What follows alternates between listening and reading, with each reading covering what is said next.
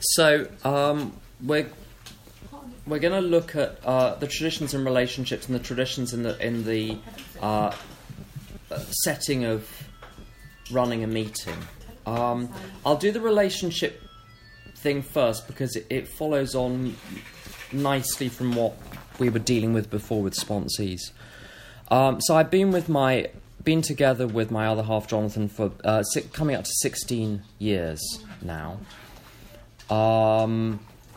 And we get on incredibly well, but it's not because we get on incredibly well, it's because we've decided to get on incredibly well.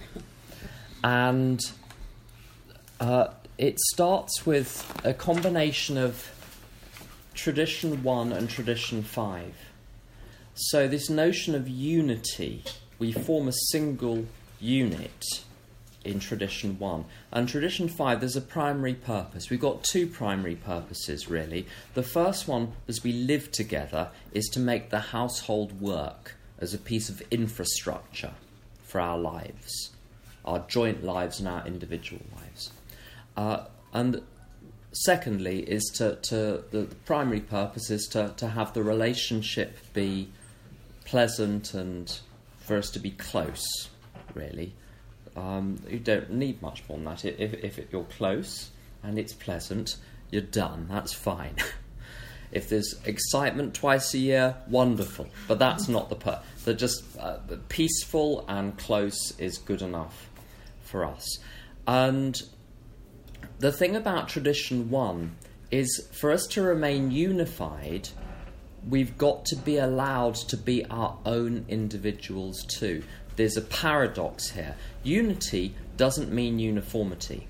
And this hooks in to tradition 4, which we've already mentioned, which is about I'm responsible for my own life, you're responsible for your life. If we start to affect each other, then maybe the other person could get brought in. So we have this setup where I get to live my own life. I have my business, I teach somewhere. He has his very complex work life. I have friends, he has friends. I have hobbies, he has hobbies. But then, as it talks about in the first paragraph of the family afterwards, we meet on the common ground of love and understanding and tolerance. So there are 3 domains here. There's his private domain, there's my private domain, then there's the joint domain. And what's in the joint domain? We've got joint finances, we live in the same place. Anything, it's a small flat. Whatever he does is going to affect me to some extent. Whatever I do is going to affect him. So we have to be careful about noise and physical space. There's a space which is mine, there's a space which is his. But this is how we remain unified, is by I don't interfere with anything in his private domain. So there's some, shall we say, some people might say unkindly, weirdness about him and his family. Something has happened in his family, I don't know what it is, but he doesn't talk to any of them. If he doesn't want to tell me, I don't get to ask. He's allowed to tell me, but he doesn't. So I don't ask. And it's allowing someone to have the privacy of their own private domain. He plays computer games. Who plays computer games after the age of 15? Well, my other half, apparently. For hours at the weekend, with the blinds drawn, beautiful sunny day, not today, but beautiful sunny day outside, and you're playing a computer game the same game for 15 years. It's not even like it's a new game. It's one of these immensely complex strategy games where you construct whole worlds and then go to war. Unpleasant. I have no comprehension of it, but it is none of my business because it's his private domain.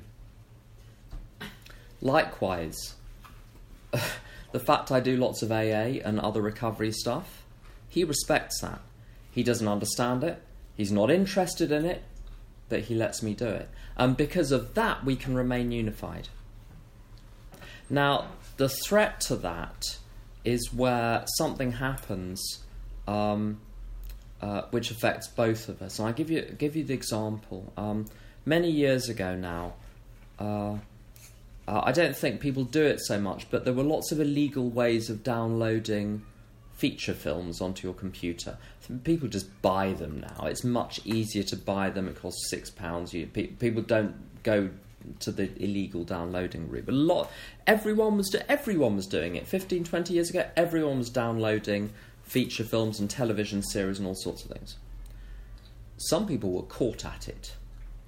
He was caught at it by a copyright company that actually set out to trap people. Except my name is on the internet account, so I'm the one that's sued. Now, the short version is I paid an expensive lawyer who made the problem go away, so fine. But, by the way, that solves an awful lot of things. Save the pennies for the lawyer. It just makes life so much easier. If you have to eat lentils for a year, eat lentils for a year. It's worth it, let me tell you.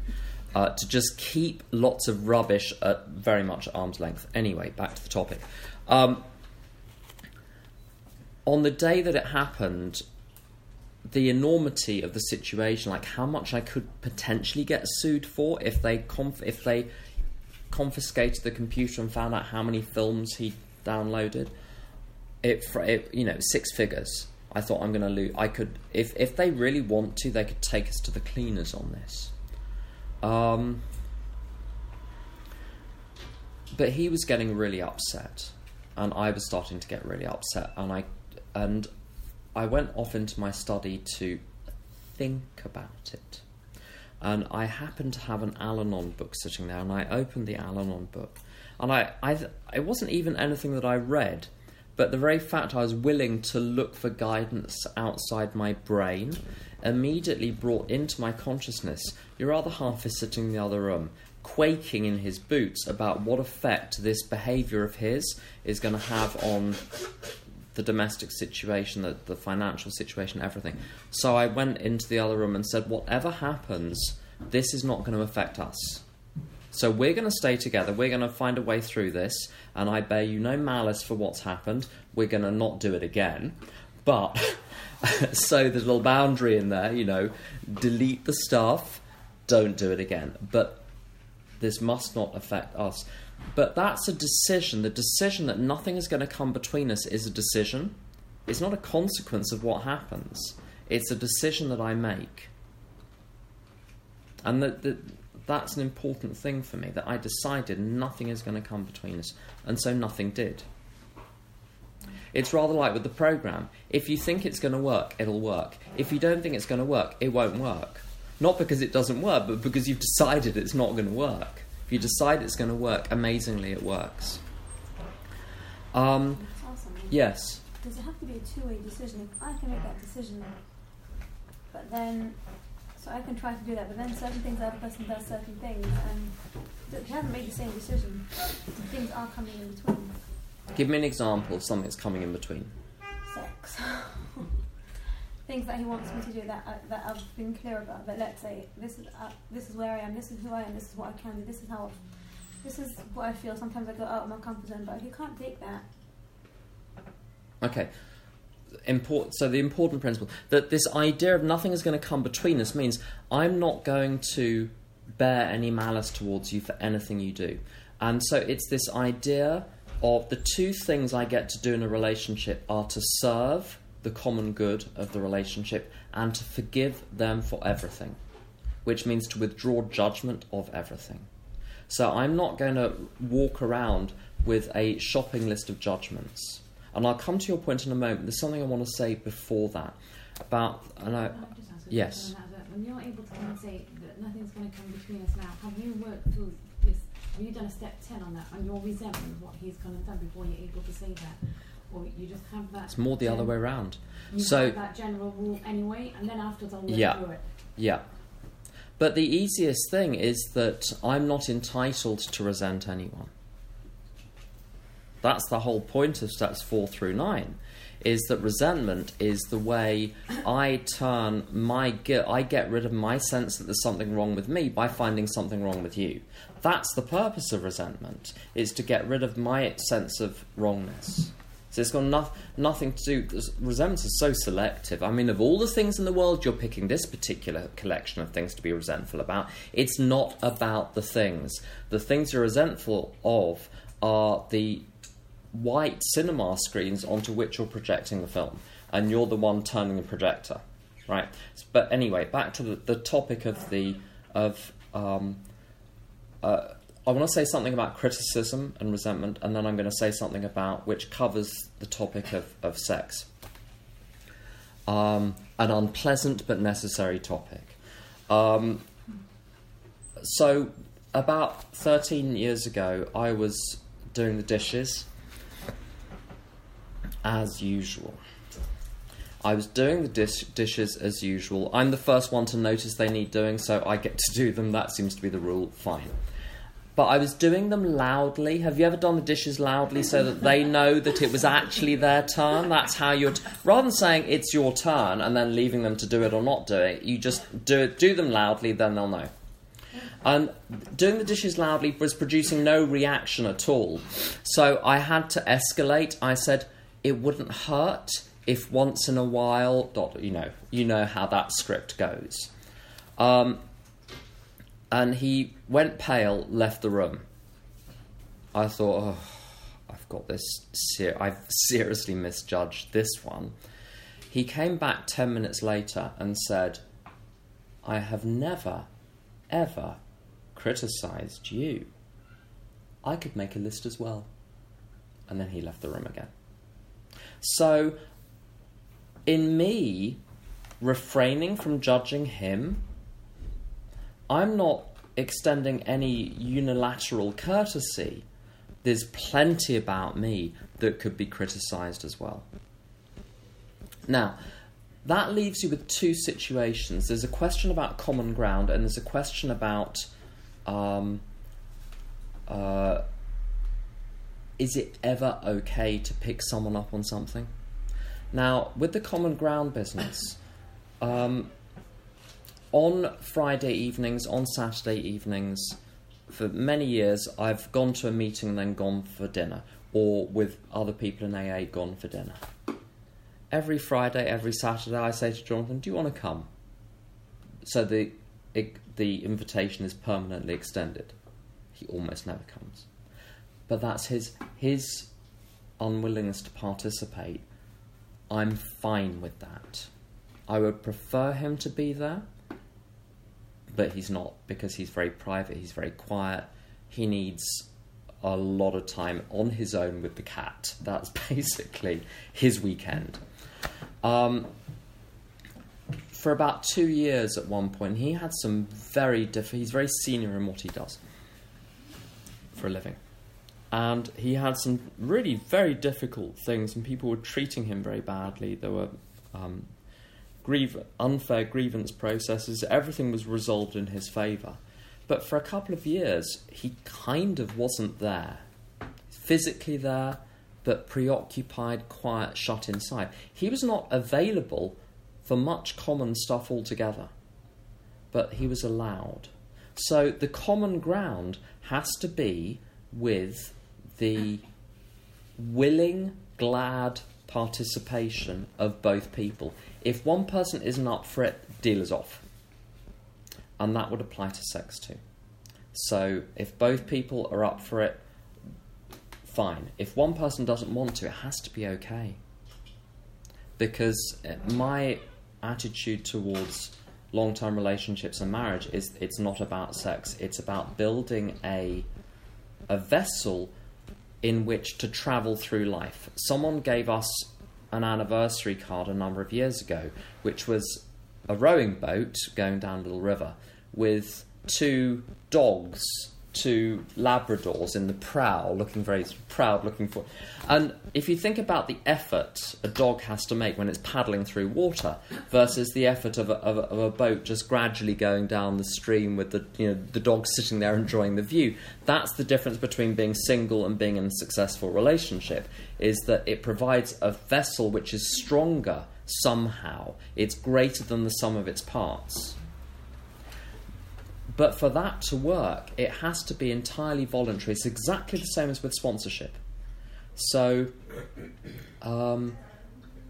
tradition 3, this idea that anyone can be a member of the fellowship if they want. As soon as they say they're a member, they're a member. We don't have questionnaires that we force people to. Well, you haven't said yes to enough of the questions, so go away. If they want to be there, they can be there. But once they're there, they don't have to do anything. They don't have to do the steps, they don't have to have a sponsor, they don't have to do service, they don't have to smile, they don't even have to be nice. They can just be there. And that's the deal with the relationship as well. He doesn't have to do anything to be enough. So if for a while he's not available, that's okay. And because I'm fully self-supporting through my own contributions, I have a higher power, I have friends, I have groups. If for a period he's not available in whatever way, I can cope because I don't have emotional dependence on him.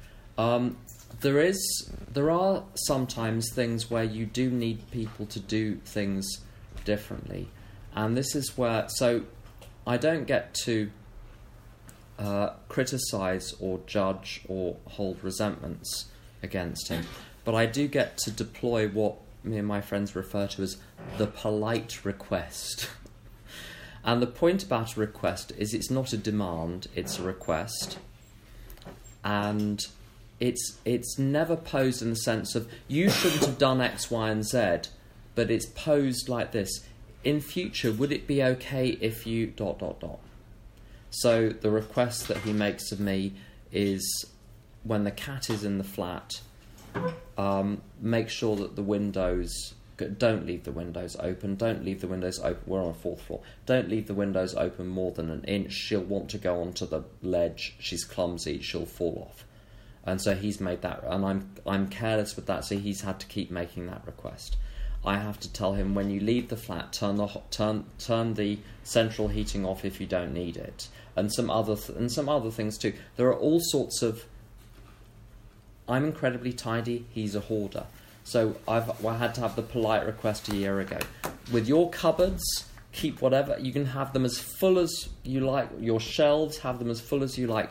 But may I request that we keep stuff off the floor and off the surfaces?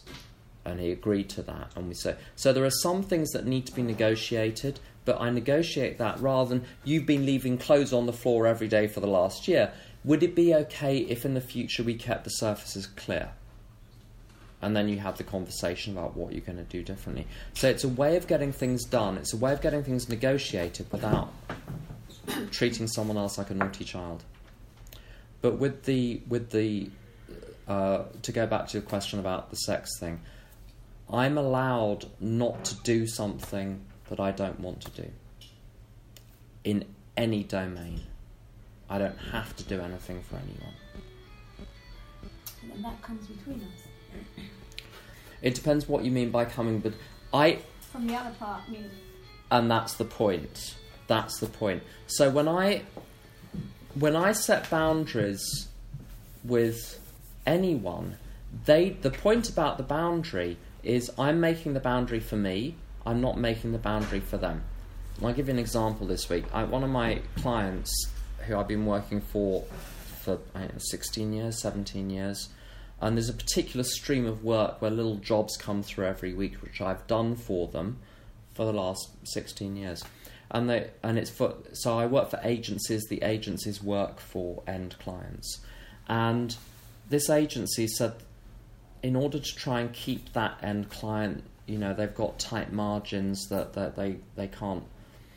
There's a tight budget. Would I be okay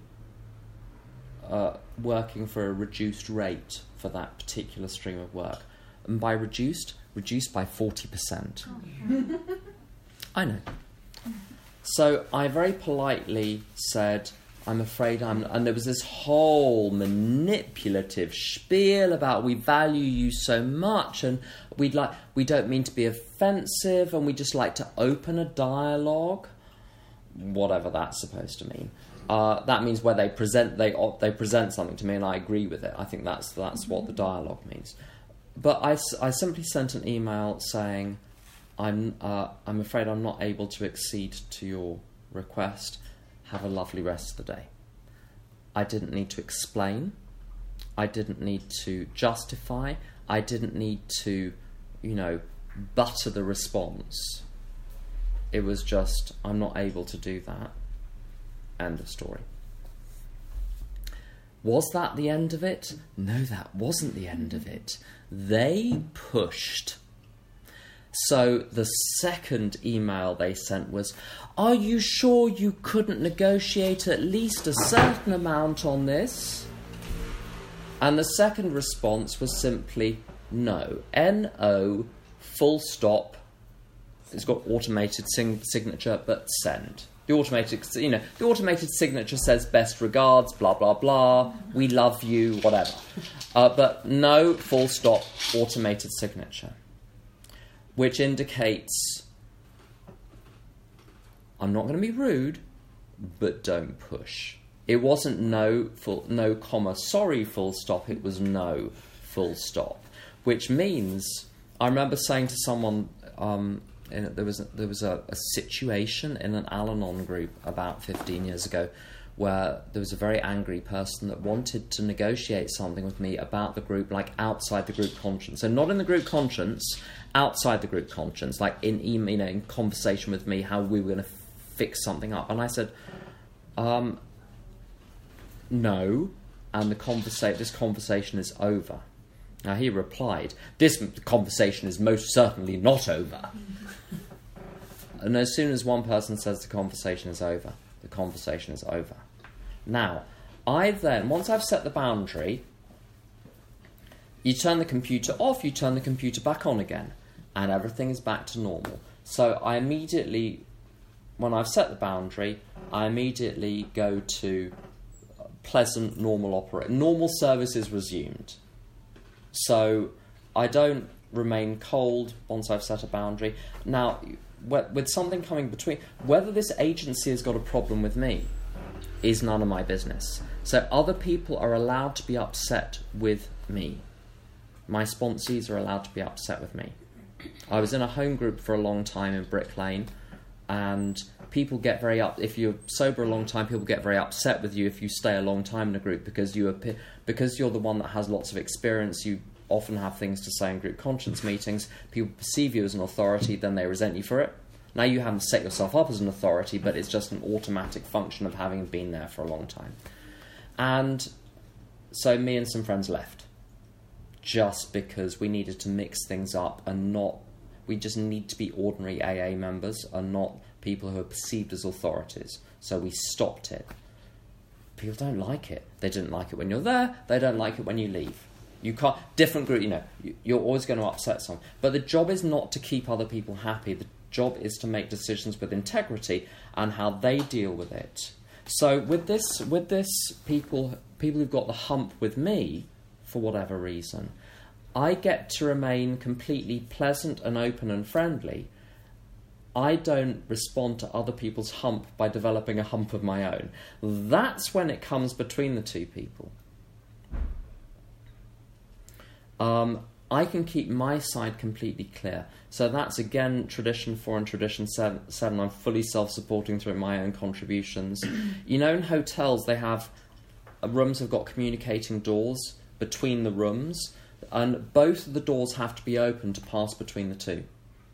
And that's the same. So when I've set a boundary, which means one of the doors remains locked, it doesn't mean that the other doors... Imagine multiple communicating doors. The other doors remain open, so I'm able to talk about anything else. I'm able to do anything else. Let's go to the cinema. And one of the ways that I've learned to say no in a relationship is to say, no, but how about we do X, Y, and Z?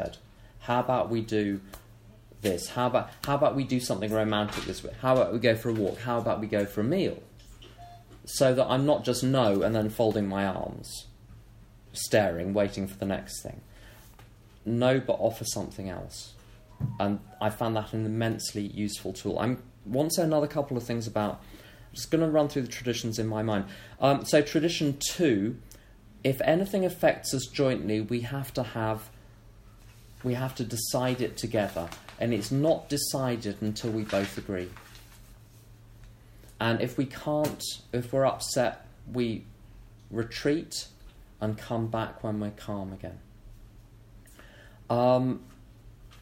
Tradition 8, non-professionalism, wouldn't seem to apply in relationships. But the notion of tradition 8, we give everything that we give in the world of recovery for fun and for free, expecting nothing in return. So this idea in my relationship that I'm there to serve and I'm there to forgive, if I'm expecting anything in return, just because I've done a bunch of things, you now need to do a bunch of things. Look at how much I've done, and so you owe me. That's professionalising it. That's turning it into a transaction. Tradition 9. Can I just ask for a show of hands? How many people see themselves as fairly organised in here? Okay. Tradition 9 says not to be excessively organised, only as organised as is strictly necessary. What I will do is set up lots and lots of immensely complex rules so that I can be the one that's in charge of policing and monitoring them and punishing everyone for not following the rules. Are the rules really there? Do they really need to be there? And why are they there? Are they there for a good reason, or are they there because they make me feel comfortable that there are lots of rules? So, being no more organised than is strictly necessary. Tradition 10, minding my own business. What's my own business? My own attitudes, my own thoughts, my behaviour, my feelings, my internal life. What is going on inside him is none of my business unless he cares to share it with me, including his defects of character. I asked him once what he considered his defects of character to be. He said, I said, do you see yourself as having any? He said, none that I care to share with you. So, there's some very good material on relationships by Rabbi Manis Friedman. And he talks about allowing people the dignity of having their own character defects without them feeling that you're watching the whole time, so quietly turning away.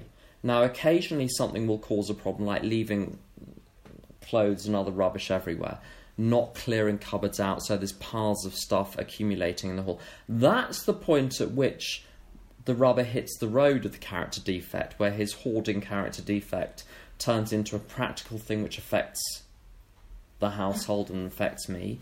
That's when it becomes my business, and that's when the polite request comes in. But the defect itself, the thing inside him, I allow him the dignity to either deal with that or not deal with that as he sees fit. Tradition 11, attraction, not promotion. If I've got an idea, it's the same with sponsorship, like an idea for a holiday, an idea for something to do together, an idea for something to change in the home. I get to offer and explain, but not to convince or persuade. If I make a request once and it's ignored, maybe make it twice. But after that, unless it's mission critical, then drop it. Attraction, not promotion. I'm not there to force any ideas on anyone. Does anyone have any questions about traditions and relationships? Can I ask a quick question on that last thing you just said? Yeah. Because obviously sometimes you have to do things and organise things, and it's on behalf of the family, not just yourself and your children, for example. So just the idea of a holiday, for example, if you're trying to sort out something for yourself and your children as a family, and things you're not getting the response or the support or the help that you need, you can't just drop it, because otherwise your children lose out. I've got that's it. That's interesting. There are times when you have to seize the helm. Mm. You have to take control, otherwise stuff isn't going to get done. Yeah. And in my experience, I mean, it's certainly true in my experience, and I've seen it in lots of relationships and friends of mine, there's usually one person that's super organised and in control and the other person is chaotic. One of the things that I've learnt to do is... So I because I'm the organised one, when it comes to holidays... I'm the one that has to do the booking. I'm the one that does the organising. Fine. It's my credit card that it goes on, then that comes out of the family finances. 1 year we left it really late. I thought I'll let him do it for once. And it was left till about 6 weeks before, and we ended up in this... I think even in the end, I ended up booking it, but because we couldn't wait any longer, and it was okay, but we decided never to leave it that late again. So I do it differently today. And this is just a tip which I found works very well. I say to him, where would you like to go on holiday? And he'll say some ideas. And I'll come up with a short list. Here are 3 options. Tell me which one you like. 2 weeks later, nothing's come back. I say to him, next Monday morning, the flights are starting to book out, the hotels are starting to book out. If we don't book soon, we'll have nothing. So I'm going to book at 9 a.m. next Monday morning. If you have a preference about which of those 3 options you'd like to go with, let me know. Otherwise, I'll decide. So it's a way of making sure that I'm in control, that it gets done. I'm extending the courtesy of allowing him whatever input he wants into the situation. But whether or not I proceed is down to me. I'm not waiting on him. That's when my resentment comes in now, because I think it should be 50-50, and that, it's for a family event, or, it's just an example of the holiday, but generally in life. And that's when I get resentful, because I think we should share it. It's for our children. It's for... Do you know what I mean? Yeah. I had to get over the idea of 50-50. Dr. Paul O, who was a great AA member from many years ago, said that your 50 looks to them like 37 or 12. They think they're putting in 50, but it looks like 37 or 12 to you. If you put together the 2 37s, you end up with 74, which is way short of the 100 you need. So you give 100%, which will look to them like 50. And hopefully they'll get... Now, if you're giving the 100%, you'll get done what needs to get done. The other person is often providing things which are invisible. So what's really visible in my relationship with Jonathan is I own the place and pay the mortgage. He gives me a check once every 6 months to cover bills, half the bills. I do all the organising. If we need workmen in to do things, I'm the one that organises those. I'm the one that stays at home for the delivery of this or the work on that. But when I look at the quality of my life now compared to before I met him, it's like night and day. That relationship, he's providing something, but it's just not tangible in the way that what I'm providing is. And so there are all sorts of invisible things, and who knows, like beyond the material, in the metaphysical sense, maybe I'm the one that's providing 1% by doing all the organisation, and he's providing 99% of the psychological stability. Who knows?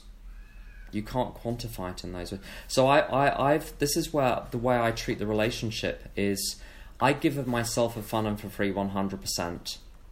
And the trick is picking someone you respect enough for that to be okay.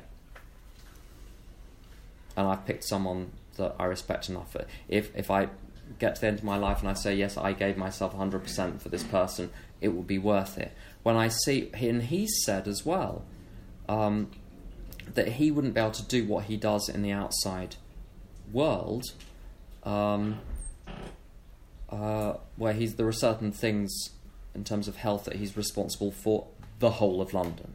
So he's got an awful lot of weight on his shoulders. He couldn't do that if it wasn't for me and the kitten at home. The kitten is a major component in making this major career of his possible. She doesn't know that. So, what's important and where the power is flowing and how critical each individual piece is, who cares? So, I'm afraid it's rather like with 12-step fellowships. Once you've decided to commit, you're going to be with some interesting, difficult people, but that's part of the deal. If you sign up for the deal, the destination is printed clearly on the ticket. If you marry someone, if you decide to spend your life with them, there's going to be all sorts of stuff that you're going to have to deal with. And whoever you've got, there's going to be that stuff. So, I don't know, when you talk to sponsees, sometimes you're upset with your other half for half a dozen significant reasons. And then you hear your sponsees say the things that they're upset about there, and you think, thank heaven I've got the problems that I've got. I would not swap with any of my sponsees with the problems that they deal with. I couldn't stand any of those. So a lot of this resentfulness, I get resentfulness, but I've had to get over. I asked Jonathan once how he deals with resentment. He said how he deals with other people resenting him. And he said, the way I deal with it is, first of all, I feel sorry for them because it's so childish. But secondly, they need to get over it because it gets in the way. And that's how I deal with resentment myself. It needs to go because it gets in the way. And if I'm giving more than 50%, well, I get the medal. Great. It's fine. Any other thoughts or questions about relationships before we get onto the group stuff? Hello. You said before, you were telling us that for once your partner was for a long time unavailable, and how is that okay? We as Anons tend to accept unacceptable behaviour. What's the fine line between accepting unacceptable behaviour and being okay with a situation like that, let's say? People get to define what unacceptable means to them. In my relationship with Jonathan, what we define as acceptable behaviour is courtesy, and we're temperate in the way we speak. We don't exaggerate, turn things into great big dramatic crises. I mean, about a year ago, when my mother was particularly ill, and I was going back and forth to hospital every day, and it was very difficult. I came home and I think I started to complain in a rather... Well, I was bad-tempered, and I was not temperate in how I was speaking. And I wasn't directing it at him, but it was in his presence. I had a little rant. And he immediately said, that needs to stop. If you start to allow that, it's just going to grow. And he was right. So we've got our own rules for what we allow. So we're courteous, we're temperate, we stay inside our own cages, we're boundaried. But there are lots of things, when I tell my friends about the things that I put up with or the things that he puts up with me, other people wouldn't be able to stand it. So his non-availability, there are all sorts of eccentricities there which I won't go into. But I won't, for instance, in sponsee relationships, stand for verbal aggression. And certainly not physical aggression. Other people can stand a bit of that. I can't. So with the unacceptable stuff, it goes back to this question of I basically respect Jonathan. So I see him as a good person. He's without malice and he's loyal. Now all the other stuff I can cope with because that is true. If I had a question about his basic morality or his basic loyalty, that would be a deal breaker. But I'm the one that gets to decide what's a deal breaker in my life and what's not. So I see people, as I say, there are people that couldn't deal with what I handle with Jonathan, but likewise, I couldn't handle what they deal with.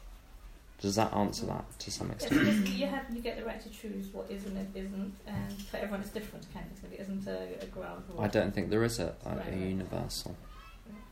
Okay. My grandfather my grandfather, on my mother's side, married twice, and the second, I think it was his second wife, used to get very angry and have a go at him, and she would nag and do all sorts of things, and he was so good-natured he simply laughed.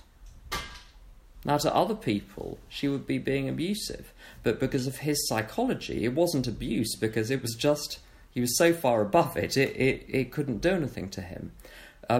My mother's got a bit of a streak of that as well, so she can be very critical on occasion, for whatever reason. She had a difficult war, let's put it that way, in Europe, and she can attack, and when she attacks, it's like a dog who bites something and then won't let go, and it's just you try to change the subject and she keeps coming back to it. And some of that behaviour with me, for years I thought she was being abusive towards me. And when she'd known Jonathan for a couple of years, she started to let herself start to treat him the way she'd been treating me for years. So she started to have a go at him one day. And his response, he didn't affect him. He found it funny. He started laughing. She said, "What are you doing?" He said, "I'm laughing." She said, "Why?" He said, "Because you're being ridiculous." And it was over. She never tried it again. So what's abusive? What's not abusive? It's got a lot to do with how the other person responds. So it's not a straightforward question. It's not a black and white question. Any other thoughts about relationships or questions about relationships? I wanted to add that what was very helpful for me is communication. Just to speak about, just bring it to the open air, and it helps to clarify what is the boundary, what is the resentment, what's going on. When it was inside me, I expected him to understand, and he wouldn't. And I found it very helpful. I'd like to add to that. There are things which need discussion in the relationship, and there are things which I mustn't discuss. Many years ago, I think it was about 10 years, 9.5 years ago, I thought I had serious problems in my relationship. And I went to see, my sponsor lives in Texas. And I went to see my sponsor, and he booked me some time with an old sponsor of him, a man called Jim Willis, who got sober in 1957. 1957. He's still alive, still sober today. At that point, he'd been married for over 50 years. And I said something to the effect of, should I talk to Jonathan about this? He says, you have no right. This is your own private psychological rubbish. You deal with it, but you deal with it out of sight. Do not bring this poison into the relationship. Do not make this a problem for him to deal with. And I dealt with it, and it went away, and it was ghosts. It had nothing to do with him. It was entirely within me.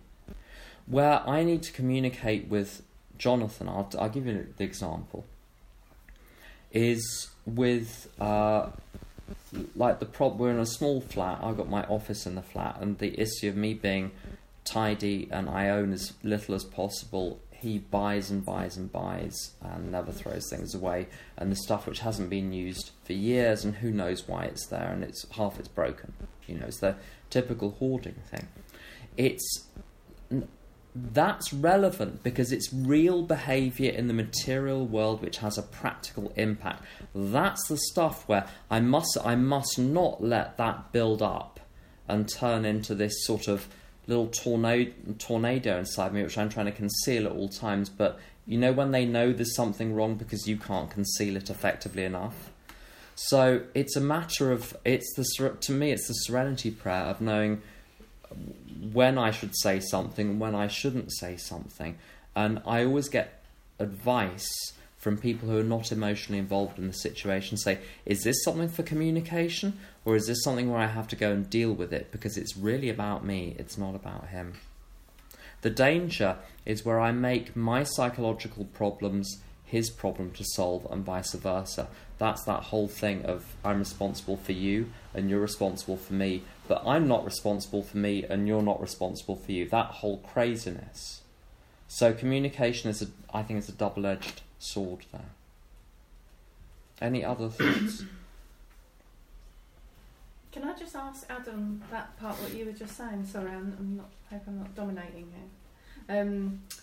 But sharing our stories with other people, I know some people keep it very close to their chest, but I've shared a lot with friends and family members, and I'm now thinking after what you just said that I know I've then burdened them somehow with my difficulties, but I sometimes feel that that's what our relationships are about, and my parents and my closest friends are there to support me through these difficult times, and I would do the same for them. But I'm just wondering now whether I've done something completely terrible. I think I'm going to draw a distinction there between...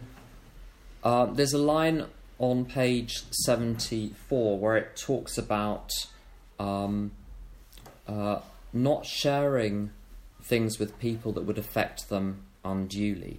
Now, if I've got stuff going on which is really upsetting me, of course if I tell my friends and safe people in my family, they're going to have, we were talking about compassion earlier, they're going to have compassion for them. Of course it's no fun for them to see me going through stuff. That is part of it. It's when, I'll give you the best example is where sponsees develop either some kind of positive or some kind of negative attachment to you as a sponsor and then want to work through that with you. No, you're the wrong person to work, that needs to be worked through with someone else. I've never successfully, when a sponsor's got a problem with me, I've never successfully worked through that problem with me with them directly. They have to go to someone else. So it's not a matter of not sharing things with friends and family. It's sharing things which they're not, if they're emotionally involved in the situation, that from my experience, that's when it creates problems. But the mere fact of sharing something to communicate with friends and family because I'm going through some stuff, then that's part of the deal that they're going to be emotionally affected by that. Does that make sense? Thank you. Literally on the point, I have a differing opinion with my spouse on this. And he would Can I just say, I've got to run and had a bit of a situation at home. Okay. I think that, would I be able to have the recording afterwards? Is it available? Yes, it will be. Yeah. Yeah? Thanks very much. Thanks. Okay, Okay, bye-bye. Yeah, I have a different opinion with my spouse with it. So I've been working out, I don't bring stuff to him regarding our issues that I have within the relationship, and he would like that. Well, he'll come to me and he wants me to come to him, and it's something I just sort of have never resolved. I think it's something that still sits there the whole time. And I was just, what came up was sort of, you said you have a common ground with your partner, and that our space and another. Have you sat down with your partner and discussed together and come to an agreement together what our relationship is based upon? No. So it's each doing his bit. It's developed organically over the years. We've worked out, it's like feeling your way in the dark. You work out where the walls are and where the doors are and where the windows are. So when we have a huge difference of approaches right now, I sometimes feel we're going on I don't know how to describe it, but some sort of collision course. And I'm not sure of it's like I said, I haven't seen the benefit of, I've done that in the past of sharing things about him that, or whatever, that I don't like that he does, and I haven't seen the benefit in that. Whereas he would like that within the relationship going both ways. There's an American television sketch many years ago where the husband and the wife are talking, and the wife has been in some therapy group or something, or read something in a magazine or seen something on the television which says that it would be really healthy in a relationship for the two people to be able to say, well, I'm going to tell you something that really annoys me about you, and then you can tell me something that really annoys you about me, right? So, they prepare for this, and so she goes first, and she says to him something that annoys her about him, and he takes it on the chin and says, well, I'm going to do my best to correct that in the future. And she says, so what about me? Is there anything about me that you don't like? I said, no, I love you very much. There's absolutely nothing. And she pushes and pushes and pushes. And eventually says, well, there is one thing. And she says, what? He says, well, you've got rather a large forehead. And then she can't let it go. What do you mean I've got a large forehead? Like, how large is my... Like, is it larger than so-and-so? And then, so it now becomes a thing between them. And she can't let it go. One of the tricks in a relationship is just like in an AA group or any fellowship group. There are going to be matters on which people disagree. There was an American Supreme Court justice called Felix Frankfurter who many years ago said, there are reasonable matters on which people of goodwill may legitimately disagree. So those things don't need to be resolved. But there's this notion of, if there is a common activity suggested, it does require both people to be up for it. And if one person is not up for it, I'm afraid the deal is off. We've got a cat. There is a cat that lives in the block that I live in. And she technically lives in flat 29, a couple of flats below ours. But she spends half the day, she's got to know us for years now. She comes and sees us for hours every day. But if she stays overnight, 4 o'clock in the morning, she starts to pad up the bed and lick your face or sit on your face, and you need to get, you don't get a proper night's sleep, you're exhausted the next day, everything is a nightmare. And so he wouldn't mind. He would love the kitten to come in and stay overnight. But I just can't do it. And because I'm not up for it, the deal is off. And the same works the other way around. There are things that he is not up with.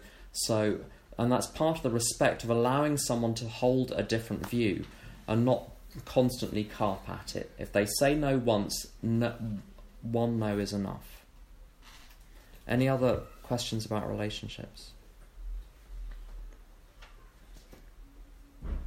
Let's have a little break for 5 minutes and then can I suggest we then go on to the meetings, traditions and meetings? Okay, lovely. Thank you.